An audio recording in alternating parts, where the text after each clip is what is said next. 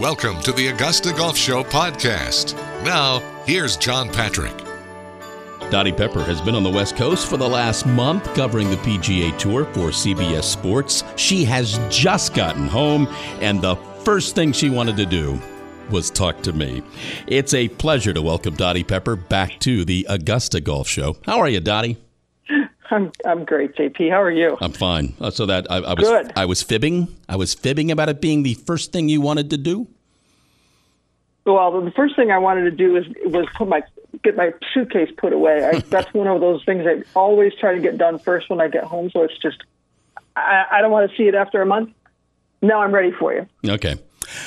San Diego, Pebble Beach, Phoenix, Los Angeles. All great venues, Yes. all great tournaments. Which event do you enjoy the most? Oh, that's a great question. I think from a sense of history and generally pretty decent weather, I think LA is the one I enjoy the most. I think the one you anticipate the most is certainly Torrey Pines because it's the first of the year for us. Mm-hmm. Phoenix, you know what you're going to get. It's going to be a madhouse on Saturday. Sunday is just a really packed, exciting final day of a PGA Tour event. This happens to be Super Bowl Sunday. But I think I like Riviera best of all of them.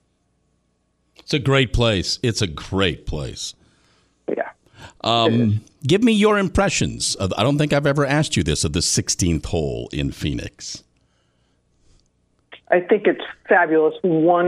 That whole atmosphere, I think, is fabulous. One, maybe two times a year. It does cross over and get other people exposed to golf that aren't otherwise there. But I think you also saw some tempered reactions this year by the players because they're playing for $20 million. I think, you didn't see as many guys changing into jerseys and there weren't as many hats thrown into the gallery.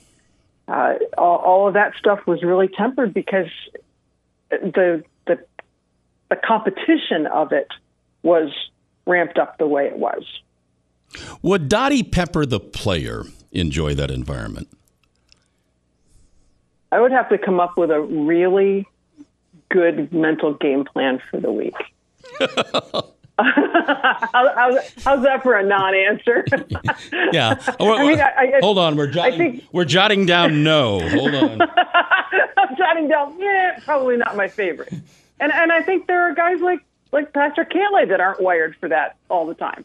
But it does take some adjustment, it takes some preparation, it takes some appreciation, and it takes being really flexible with your timing every day because you can't get stuck. So, for example, our hotel is 7 minutes from the golf course, and it took 30. So those are just the things you have to factor in every day. Yeah. All right, I'm not going to allow winning to be your answer. What makes Jon Rahm the best player in the world? He has a reserve of determination that is pretty special. And he seems to rebound quicker than and maybe better than a lot of other players do. But he also physically has a lot of strengths. And when you drive the golf ball like he does most of the time, you're playing so much offense that it's almost impossible not to have something good happen throughout the day and days on end. We're talking, by the way, with Dottie Pepper here on the Augusta Golf Show. Okay, West Coast winners. Rahm a couple of times, Max Homa, Justin Rose, Scotty Scheffler. Pretty impressive list. Do you think, Dottie, with the designated events, the list this season might look like this a little more and more? It could. If you just play the designated events, for some of these guys, that's playing more than they have in the past. And I think a lot of these guys haven't played enough to really get the most out of a great run. They're just not going to go X or they're not going to go Y because it's not my favorite place to play. or I'm going to play somewhere. I think you're going to have these guys be able to get on a roll because they're going to be playing these designated events more often in a greater flow. When you were playing well, did you want to play more often? I wanted to first take the week off before major. So I always block the major out. I generally played better if I took the week off, but there were years that there weren't enough events on the LPGA schedule to do that. Yeah. So you're a little bit handcuffed by that. And I liked to play a lot at the beginning of the season because I was raring to go and I was generally healthy and couldn't wait to get playing, especially when the LPGA started in Florida. And it was, nothing's more than maybe a 3-hour drive from where I lived. So that was always a big advantage too. But we're still figuring out this designated event thing. What is it going to look like next year? I highly doubt that they're going to be the same designated events. No, I think their plan is to designate other events. Yeah. Yes. So I think we're still a couple of years from seeing how this flows from year to year to year. But so far, and granted, I'm biased because we have a lot of those designated events. So we get really wonderful fields quite a few times, guaranteed wonderful fields. But I think it's overall going to be very, very positive. I know you had the other groups and the other side of the golf course, but what did you make of what Tiger accomplished?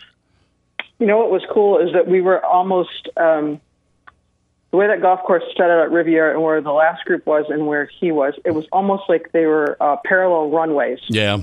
Going, like, if you're landing at Hartsfield International and you see a plane out off the right side or off your left side, there were parallel runways, and it was wild because at the start of the day or through the first 6 holes of Saturday's round, there were more people following Tiger than there were following the leaders by a pretty good amount.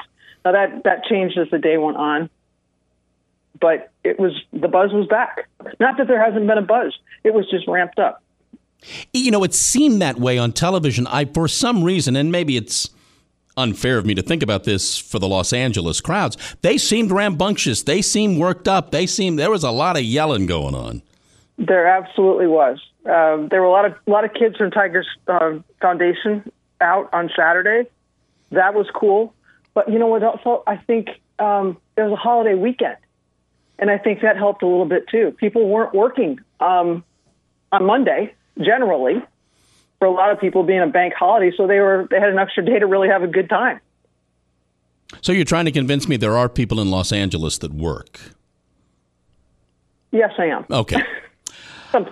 Sometimes. No, it was as alive as I'd seen it out there in a really long time.